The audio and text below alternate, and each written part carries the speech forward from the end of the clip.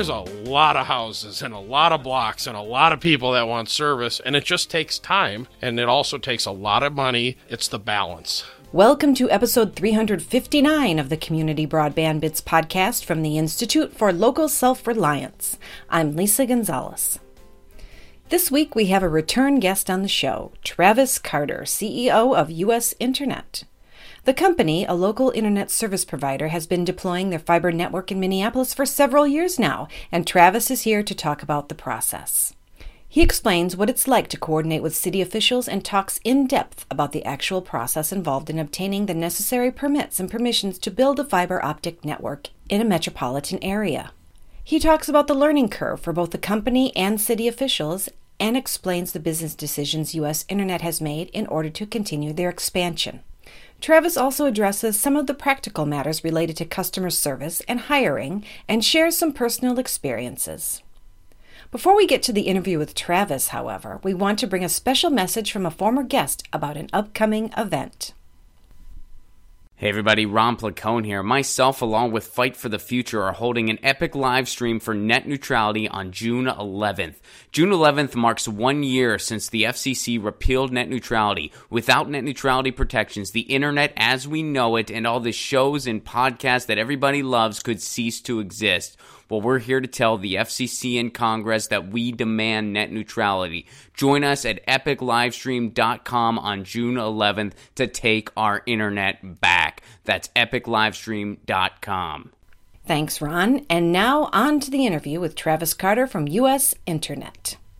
Welcome to another episode of the Community Broadband Bits podcast. There you go. I'm Chris Mitchell with the Institute for Local Self-Reliance, and I'm sitting next to Travis Carter, the man who gets me to do those introductions in such a lively manner. I love them. Well done, sir. Well done. Welcome back. Thank you. Hey, this is the third time. Yes, and I think we're gonna have at least one more as I try to tackle you in the field. Wonderful. Let's do it. Some of these processes. You know, the introduction actually follows the exact same intonation as I think it's the Leroy Jenkins. Oh, World of Warcraft. There you go. That famous video. The classic. Wow. If you listen to how I do the intro, it's actually pretty similar to. Which, if you're a real Leroy nerd, Jenkins. they're re-releasing this fall, by the way. So oh, really? If you'd like to rerun that instance, you're welcome to. I remember the first time I saw that clip and I fell in love. Oh, yes, my youth, World of Warcraft. It was such a great game. So for people who didn't hear your other two appearances, who are you and what do you do? My name is Travis Carter. I'm the recently nominated CEO of U.S. Internet, and we are a Minneapolis-based internet service provider, the last of the 175 of us that started in 1995. And over the years, as a lot of people have, that understand the industry, the technologies have shifted. We've been through a wireless iteration. We've been through various telecommunications type technologies, DSL and frame relay, et cetera, et cetera. And for the last 9 years, we've been rolling out fiber in the south side of Minneapolis to the residents and businesses and multi-dwelling units. And this is actually, our 9th season of actually deploying fiber in the city of Minneapolis, and we're starting to get a pretty good sized footprint out there. I'd say, yeah. You're, I think you told me before, is it 65, 75,000 Yeah, houses? I think we're just past our 75,000th home we've passed. And again, I don't like to emphasize that it's just homes, it's whatever we pass. Mm-hmm. Businesses, schools, apartments, etc. Right. You recently had a pretty sizable and recurring attack, a denial of service attack on your network. Which is what I thought it was on a Sunday night at 8 o'clock Central Time. Because I'm not a big TV watcher, I was assuming there was something malicious happening on the internet. But after some analysis, we determined there was a show called Game of Thrones, and it was the final season. Now, to put it in perspective, we usually go through the Super Bowl and the Final Four and all these very highly streamed episodes that go on, but they morphed in comparison to Game of Thrones. Mm-hmm. That is the single largest streaming consumption that we've seen since the inception of the company. It was unbelievable. And that was the first day, right? I mean, It was the season 8, episode 1, and then it continued on for the next up until this last Sunday when the finale happened. So I'm assuming next Sunday will be relatively normal. Right. Do you know what's the biggest peak, the first episode or the last episode or somewhere? Almost all the same. Okay. They were, I think we were pushing somewhere in the neighborhood of 30, 35 gigabit of just Game of Thrones. It boggles my mind if you think about it from a national level or even an international level, how much consumption was happening just to show this one television program. Yeah, how much electricity did it take to move it out there? I suppose I should probably watch it now, that it's, if that many people are. Well, it depends. There's some people who found the ending sufficiently unbelievable or not fun. I myself also haven't seen it. I pick and choose a little bit, and I hadn't gotten into that because, in part, it'd have to be amazing for me to dedicate that amount of time to it. Yeah, it's well, and then the first thing I didn't know is they're 90 minutes long, so we had effectively this 90-minute denial of service attack happening. Luckily, because it's a fiber-based network, it really had zero impact on it. It was just the new high, right? And we hadn't seen anything like that in the past. So at least we now know we can handle Game of Thrones. And even like 5-7 years ago, people would be talking about how that could bankrupt you because of the transit costs of your costs of getting that content. How much did it cost you to for those 30 to 35 gigabits? The little secret in our industry, almost nothing. Right. Yeah, the fiber's there. It's hooked up to people's homes. It's hooked up to the content delivery networks, in this case, Akamai. So we effectively went from a computer in our data center to all of these homes. There wasn't internet per se. It was delivering locally. So a little bit of electricity, and that was about it. Right. Now, tell me about your goal for Minneapolis. So the ultimate goal, which I hope to realize here in the next 5 years, is to have Minneapolis be the first NFL-sized city that'll be fully 100% covered with fiber optic connectivity in every square inch of the city. Now, if you look at a map of Minneapolis, the vast majority of Minneapolis is actually what we call the south side of Minneapolis, and we're about 3/4 done at the end of this season. And so we'll continue through finishing South Minneapolis, then we'll make our way up to North and Northeast, which geographically are smaller, so it won't take us as long to cover, and then we will have the entire city complete. Now, there will always be little pockets and roads and things that may be stragglers, predominantly the downtown corridor. They don't really like you digging up, they being the city, digging up streets that they just remodeled a year ago. So we might have to wait 5-6 years to be able to get in there.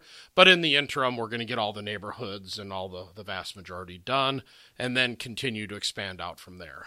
I told you I was just on Hennepin for a comedian, and I saw Orange Conduit on Hennepin. Was that for you? Yep, that's us. Yep, as the city is resurfacing and redoing the main corridors, we're getting our conduit in at that time. So down Hennepin Avenue in Minneapolis, we're about halfway down this year. We'll finish it up next year, and then we'll have a complete fiber conduit through the downtown corridor on that street, coinciding with the street being remodeled. And then also right around there, I think it might be 9th. I'm not sure, maybe 8th. One of them is just totally gone. Yep. And so you're getting in there as well. You got it. Yep. Okay. Yeah, it's really key, and it's something we learned along the way, is if you get plugged into the streets department, you can, especially in these downtown hard surface areas, you can get in alongside them. It's a couple of years in the making, but you can definitely get in there and make it happen.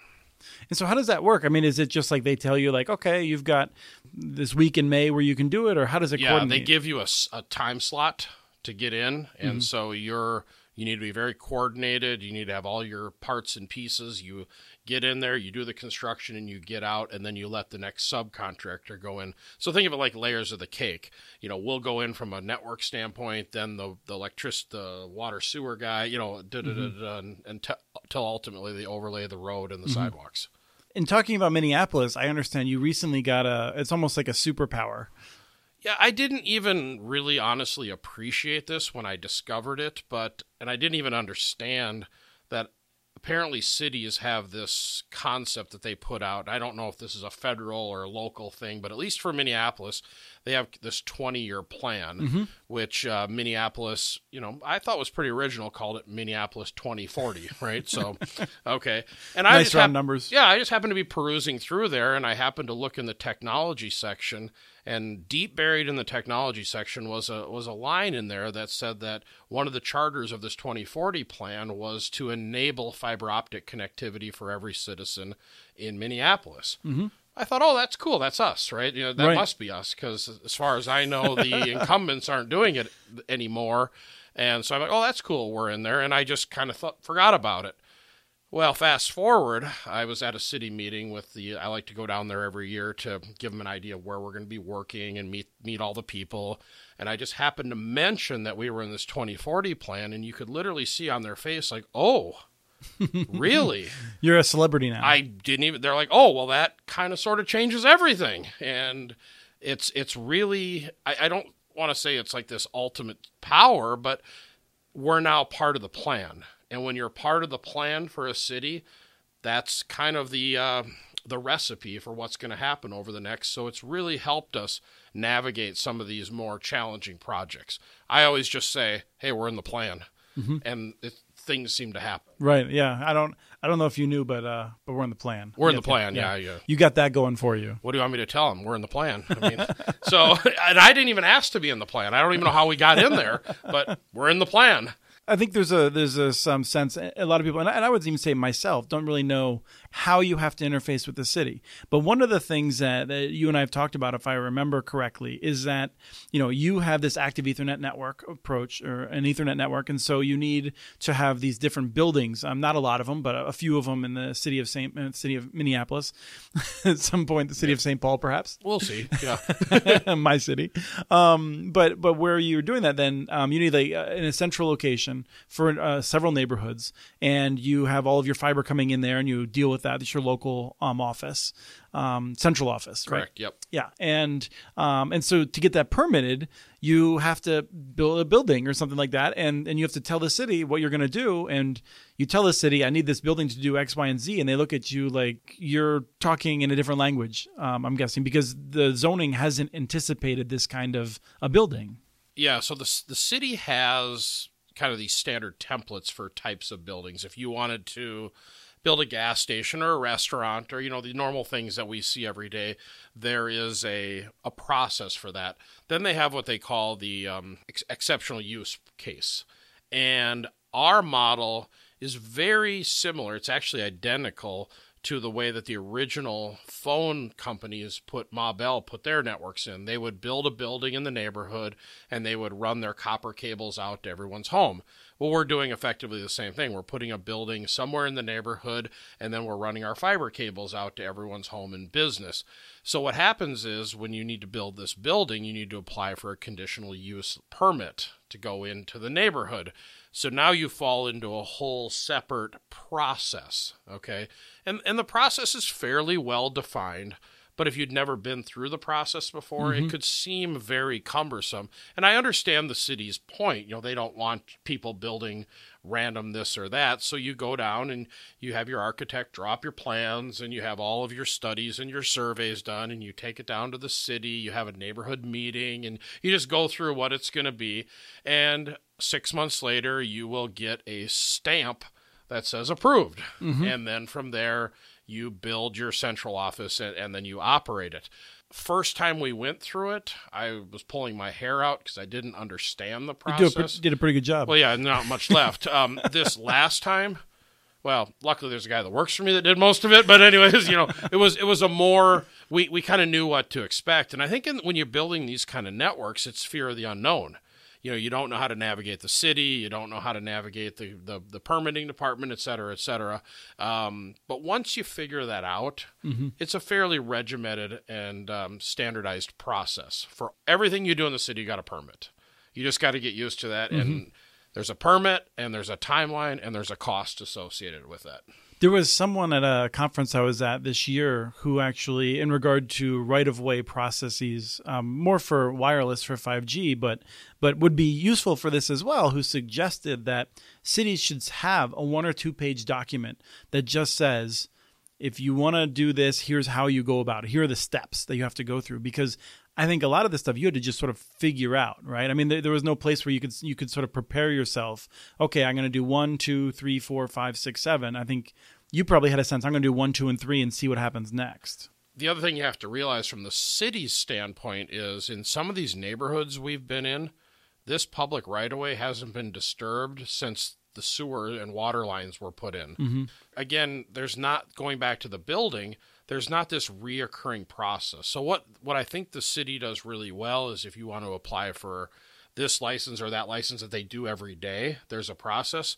But when you go down to like the city and say, hey, I would like to install fiber optic cables in the public right-of-way deep in the neighborhoods, you got to kind of work with them to determine, the process and how to do the permits and the costs and, all this stuff. But once you get that momentum going, it's pretty straightforward, actually. Or once you get in the plan, right? I mean, coming back to the beginning of this point, is that if you can go in there and say, hey, I want to do this thing, and it's a part of the comprehensive plan, yes, you get a different reaction from those people. I think it certainly does help. But if you're starting out kind of greenfield, right, we're going to go into St. Paul. We're not in the plan. We've never worked with the city before. You've heard rumors that they're difficult to work with because I keep telling you that. No one's ever mentioned that they wanted us to even be there. You just have to kind of start working through the process. How do we permit? Here's the permit process that works in Minneapolis. Here's what we've had experience before. Find a champion at the city to help work this through. And it can be very frustrating and take a lot of time, but I think ultimately you get there. Mm-hmm. So let's talk about one of the more fun things you get to do. In fact, you probably didn't have a chance to do this before. You raised your prices.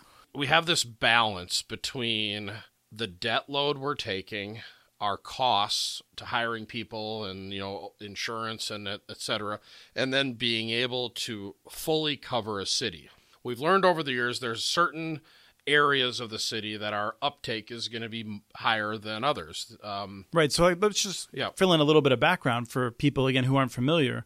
You already have services available across the entire city. Yes. And so you built this wireless network, and you have a sense of where more people wanted it than other people in other parts of the city. So you have a sense of, absent even looking at any other data, you simply know how many people have come to you from how many city blocks and where to sign up for broadband. Correct. There's a desire for broadband. So we know where those pockets were, and so we were able to put our fiber facility down there first, because it resolved the contention of our wireless network. If you take a wireless node and you hook it up to fiber, you've got capacity. And then we also knew where the people that wanted the consumption or wanted the internet were at. So we've been continuing to move out. Now, when we get into some of these areas that the uptake isn't quite as good as it is in other areas, it puts a strain on the financials. So what we had to look at is say, where is that sweet spot between being the cheapest player in town to being the best value in town, which then gave us enough ammunition or enough financial capacity to facilitate our banking requirements so that we could go everywhere. Mm-hmm. It's a spreadsheet exercise, honestly. And so by doing a what I would consider a relatively minor increase, it now gives us enough financial capacity that we can just literally go from east to west or north to south without trying to cherry pick areas that we know we can get the return on. And so another bit of context, I think, is that you have long offered the greatest value in terms of, your price of, your entry price like $35 a month, right? Yeah. We started out at like $30, then we went to $35, and now we're at $50. Right. And that's where we'll stay. Mm-hmm. And it's worth noting, you like to talk about this a little bit. People seem to like you on Yelp. Yeah, well, they either like me or they hate me. There's not very many who hate you, from what I can tell. No, it's usually the people that have us or the services available, 5-star all day long. Mm-hmm. You were like a 4.76, yeah, right? 4.7. We dropped to a 4.6. Oh. Well, I learned that if you don't give a guy $1.16 credit for his unused days when he canceled, he got mad, so we're fixing that. Anyways, but so he gave me a 1-star review after being with us for 4 years of perfect service. Mm-hmm. There's just people that are like that. Right. And then you have the people that we're not there yet, and they're usually the crabby one. Okay, so actually among your active customers, you're doing better than your rating might suggest, because some people are ranking you down because they can't take your service. You got it. Or we have this little thing here in Minnesota, as you're well aware of, called the weather. Mm-hmm. The fundamental problem we have is weather. We had a really brutal winter this year. Mm-hmm. It's been a little slow going here in getting ready for spring and summer. And because our fiber facility is all underground, and we freeze like an ice cube here, we can really only build 6, 7, 8 months out of the year.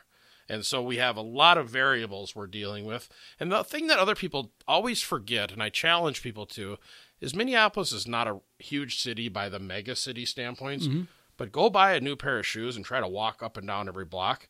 There's a lot of houses and a lot of blocks and a lot of people that want service, and it just takes time, and it also takes a lot of money. It's the balance. And so in this case, you decided to raise your rates from 35 at the base to go. You increased the speeds that were available. You went to $50. Yep. Now, if I sign up at $50, what check am I actually going to write you at the end of the month? $50.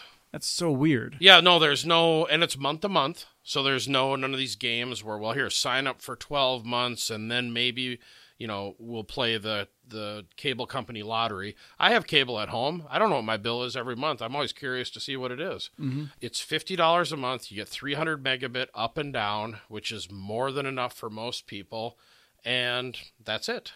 And if cancel at any time, sign up at any time. I try to have this mantra inside the business, which be the customer. Mm-hmm. So how would you want to be treated? And that's what we try to do. Right. And then you also have a gigabit for how much? Gigabit 70, and then we have a 500 megabit in the middle, which is 60. Just because some marketing person told me you had to have 3 choices. I would literally, at some point in the future, I would love to just be gigabit only. Mm-hmm. I think it's a little bit... we talked about that a little bit. It's a little bit of an old school kind of marketing thing, to be honest with you. But 300, 500, and a gig, they seem to be the right speeds for the right value, and our adoption rate has never been higher. Right. One of the things that you mentioned was that you saw very little drop-off from when you raised the rates. Yeah, I think we had 14 people cancel directly due to rates, and I think last count 9 of them signed back up. Mm-hmm. It's still the best deal in town. Well, there was that emotional arc. I'm mad at Travis, so therefore I'm going to cancel and show him, and then they look at the other 2 options and go, darn, I better turn it back on because... Right. But let's be clear about this. You didn't do it because you're trying to buy your 3rd house in the Caymans or something like that. This is what the spreadsheet tells you had to be done to be able to serve every last premise in Minneapolis. Yep. The banks have a very defined box you need to stay in. You've got 3 metrics that the bank uses to determine your ability to borrow money. And so those 3 numbers have to be green every quarter. And in order to maintain that status and to continue growing, the thing in our network is if we actually stopped, we would be far more profitable. Sure, I can imagine that. Than if we continued to expand. Right, because, if you stop building, you would have almost no expenses. Yeah. If you can off the top of your head, I'm curious if if you look at the cost you have for keeping everyone employed, your customer service people, how does that compare to just the cost you shell out to expand your network every year? Oh, I'm just going to, a little bit of wing it here, but 3/4 of it goes to expanding than it does to actually maintaining and running what we have today. Yes. It's the beauty of fiber. We have a wireless group and a fiber group, and the wireless guys are always the super complicated process of getting people connectivity. The fiber guys just plug people in and you never hear from them again. So there is not a lot of ongoing costs to run the fiber network. So if you just took a year off, if in 2020 you said we're not going to expand anymore, you could basically Scrooge McDuck it. Oh, if this was purely Travis needs to buy a bunch of houses and drive a bunch of cool cars, I wouldn't lay another foot of fiber in the ground. Mm-hmm. There's enough in the ground that honestly I could live for the rest of my life comfortably. Yeah. But from a career standpoint, that isn't what we're trying to accomplish. I really want to be the first NFL city. I don't know why. I just think it's a personal goal of mine. It's because you love the football team so much. Yeah, we have one, don't we? Yeah. No, so it's just, getting service out there and getting people happy. And it's a little bit intoxicating to have the best product in our town. So when you come into a neighborhood, it's like the circus coming to town. Everyone's excited about you, and there's, a lot of heavy equipment, and we're drilling and we're hooking people up. And, at the end of the day, 99% of the people are happy. Right. And then there's a few people for whom, one or two flowers on the corner property has been disturbed. Yes. It's what I tell my crews is make sure you have a stack of $20 Starbucks gift cards, because it's amazing how much that will solve a problem. Somebody's petunia got dug up. I apologize for that. We try not to, but a nice latte usually fixes it. Sure. I hope they're able to get more than one for $20. Yeah. I haven't been there forever. Me as well. So there's actually one thing I just wanted to throw on you, which I know you and I talked about a little bit, and that's that, you put yourself out there when you build the network, and some people have been critical. You got a really positive note from someone, and I think it's worth noting that people should do this. If they feel that they're getting really good service from a small company, they should send a note because it touched you. Oh, I almost fell out of my chair. I logged into Reddit, where I usually have my fans and my non-fans, and I had a young lady who had emailed me and said, hey, I just want to say thank you for your hard work, because of the facility you brought to me. I was able to graduate college, and I've got my degrees in various IT, and I'm out looking for my first job. And she just said thank you. And I was trying to find out where the slam was in here, and she was just generally thanking us for all of our hard work. And I said, hey, can I share it? And so I sent it to you and a bunch of my other friends. And said, hey, check this out. Right. After 25 years in the internet business, we have one person we touched positively. But if they couldn't watch Game of Thrones, oh man, it's all over. We'd have a mutiny. Yeah, I mean, it is amazing how something like that, or if, for instance, you had an outage when a lot of people were streaming the Super Bowl or something like that. I mean, that's one of those things where you could, you talked about your price increase. You lost only a few people. You would lose a lot of people the next day, I think. We had an issue in the winter where we had some ice freezing that caused us. Remember, it was really cold here in February. I was in North Carolina for that week. Well, you're lucky I was stuck here, but we had some damage that happened on one of the fibers, and it took us like a day to get it fixed. And we had some real unhappy people during that time. I always go back to this water analogy. When it just works, people just expect it to work. When it doesn't work, and you can't take a shower, or you can't watch your stuff, or you can't do your work, that's a real problem. And these people are not afraid to voice that sentiment. Yeah, as soon as it's back online, they're emailing. Oh yeah. And then a few days later, they forget all about it, and back off we go. But we really try our best to minimize any sort of service interruptions that we can. And so the last thing is, and this is something that you had brought up with me when we were hanging out one time, was your hiring practices. And I'm curious about this, because I think this is something that small companies, local governments, lots of different people that are hiring for these kinds of jobs, which don't require a college degree in many cases for outside plant. What are you looking for someone who's going to be putting conduit in the ground and things like that? I honestly, I went to college 9 days. I don't like to brag, so I'm not a big... You're like Doogie Howser. You got done in 9 days. Yeah, I really, honestly, in all the years I've been doing this, I like to sit across from the person and get a feel for who they are. Can they show up to work on time? Can they be reliable to get the task done that we need to get done? More so than what their resume says, I try to hire the person and the personality. And, we give people second chances. I have people that work for me that have a fairly jaded past. It's not my issue. As far as I'm concerned, they have taken care of that responsibility. And heck, I wasn't super crazy when I was 18, but I did some things, and we all did that. We're 18, 19, 20 years old. Some people, and so why should they have to not get a job from me? Because I really need their help, and they need a good paying job. It's a symbiotic relationship. So I don't get too caught up in much of anything other than the fact that I'm just like, hey, I got your back if you got my back. Everyone that works for me is spot on. You said some of those hires have been some of the people who may have had a background that would have caused other people not even to give them an interview. Some of them have been your best workers. Oh, I have a guy that went through a state-sponsored program, where he was incarcerated.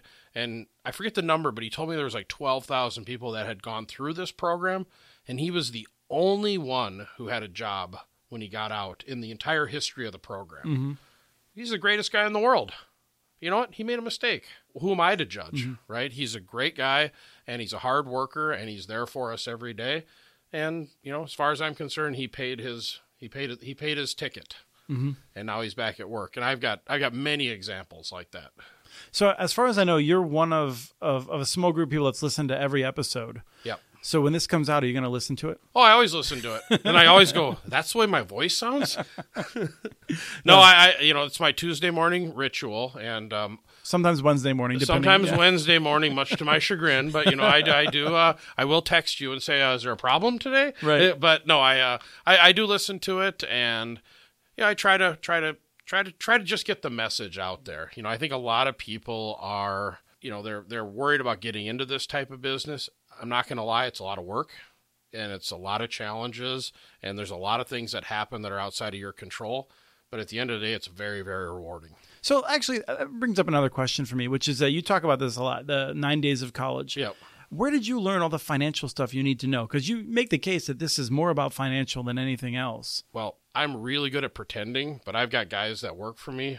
My CFO and my financial guy, it's like watching Michael Jordan and Scottie Pippen play basketball. These guys are unbelievable. Well, some of it's rubbed off because, you just back of the envelope stuff. I just sit and be quiet and listen. When it's technology or digging in the dirt, I'm there. I've got all the I's dotted and T's crossed, but on this financial stuff, we actually have this joke internally. There's two types of money. There's cash that I'm used to. This is the cash that we can use to buy a hamburger for lunch. And then there's spreadsheet money. And spreadsheet money is what we take down to the bank to get more cash that we can spend. So you just got to find good people that know how to do this spreadsheet money. I'm real good at the cash side of it. Great. Thanks for coming in today. Hey, thank you so much. It's always fun. That was Travis Carter, CEO of U.S. Internet, talking about what it's like to build a fiber optic network in Minneapolis. We have transcripts for this and other podcasts available at muninetworks.org/broadbandbits. Email us at podcast@muninetworks.org with your ideas for the show. Follow Chris on Twitter. His handle is @CommunityNets. Follow muninetworks.org stories on Twitter. The handle is @muninetworks. Subscribe to this podcast and the other podcasts from ILSR, Building Local Power, and the Local Energy Rules podcast. You can access them wherever you get your podcasts. You can catch the latest important research from all of our initiatives if you subscribe to our monthly newsletter at ilsr.org. While you're there, please take a moment to donate. Your support in any amount keeps us going. Thank you to Arnie Huseby for the song Warm Duck Shuffle, licensed through Creative Commons. And thank you for listening to episode 359 of the Community Broadband Bits podcast.